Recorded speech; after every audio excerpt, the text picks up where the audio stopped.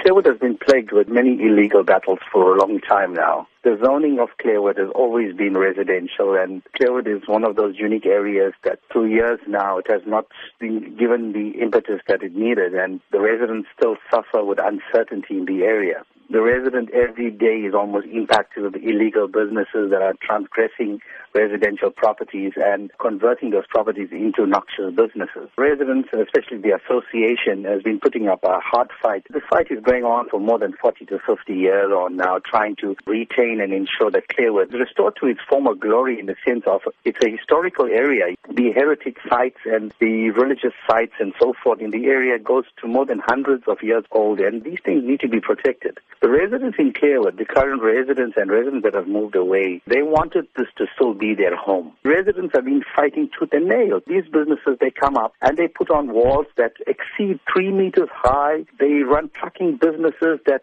really impact on the area in the last 6 years on now. We've lost more than 14 lives of residents in the area under the wheels of these trucks. Apart from that, hundreds of accidents, and I'm sure SABC and Metro Police stats will reveal that. It is factual.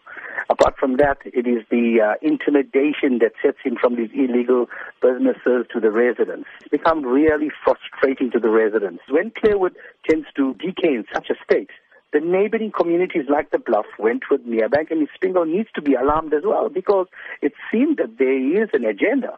And the agenda is clear, because it's clear that Ekurhuleni has an hidden agenda. The agenda is basically to industrialize the area, and this is what we've been fighting for the last 40 years on now. And we're saying, take your people of the South Durban, take them seriously. As you've said, these have been long-standing issues. But where does the solution lie? I think the solution lies with land use management and town planning. The community of Clairwood has been here for more than 150, 60, 70 years on. And we're saying, while we are still living, we need the services, we need the sort of attention that we deserve. We have now decided to take this matter to the courts, because we believe it is a right of the residents to retain this area. It is probably the last historical area of our forefathers, and we need to protect this heritage.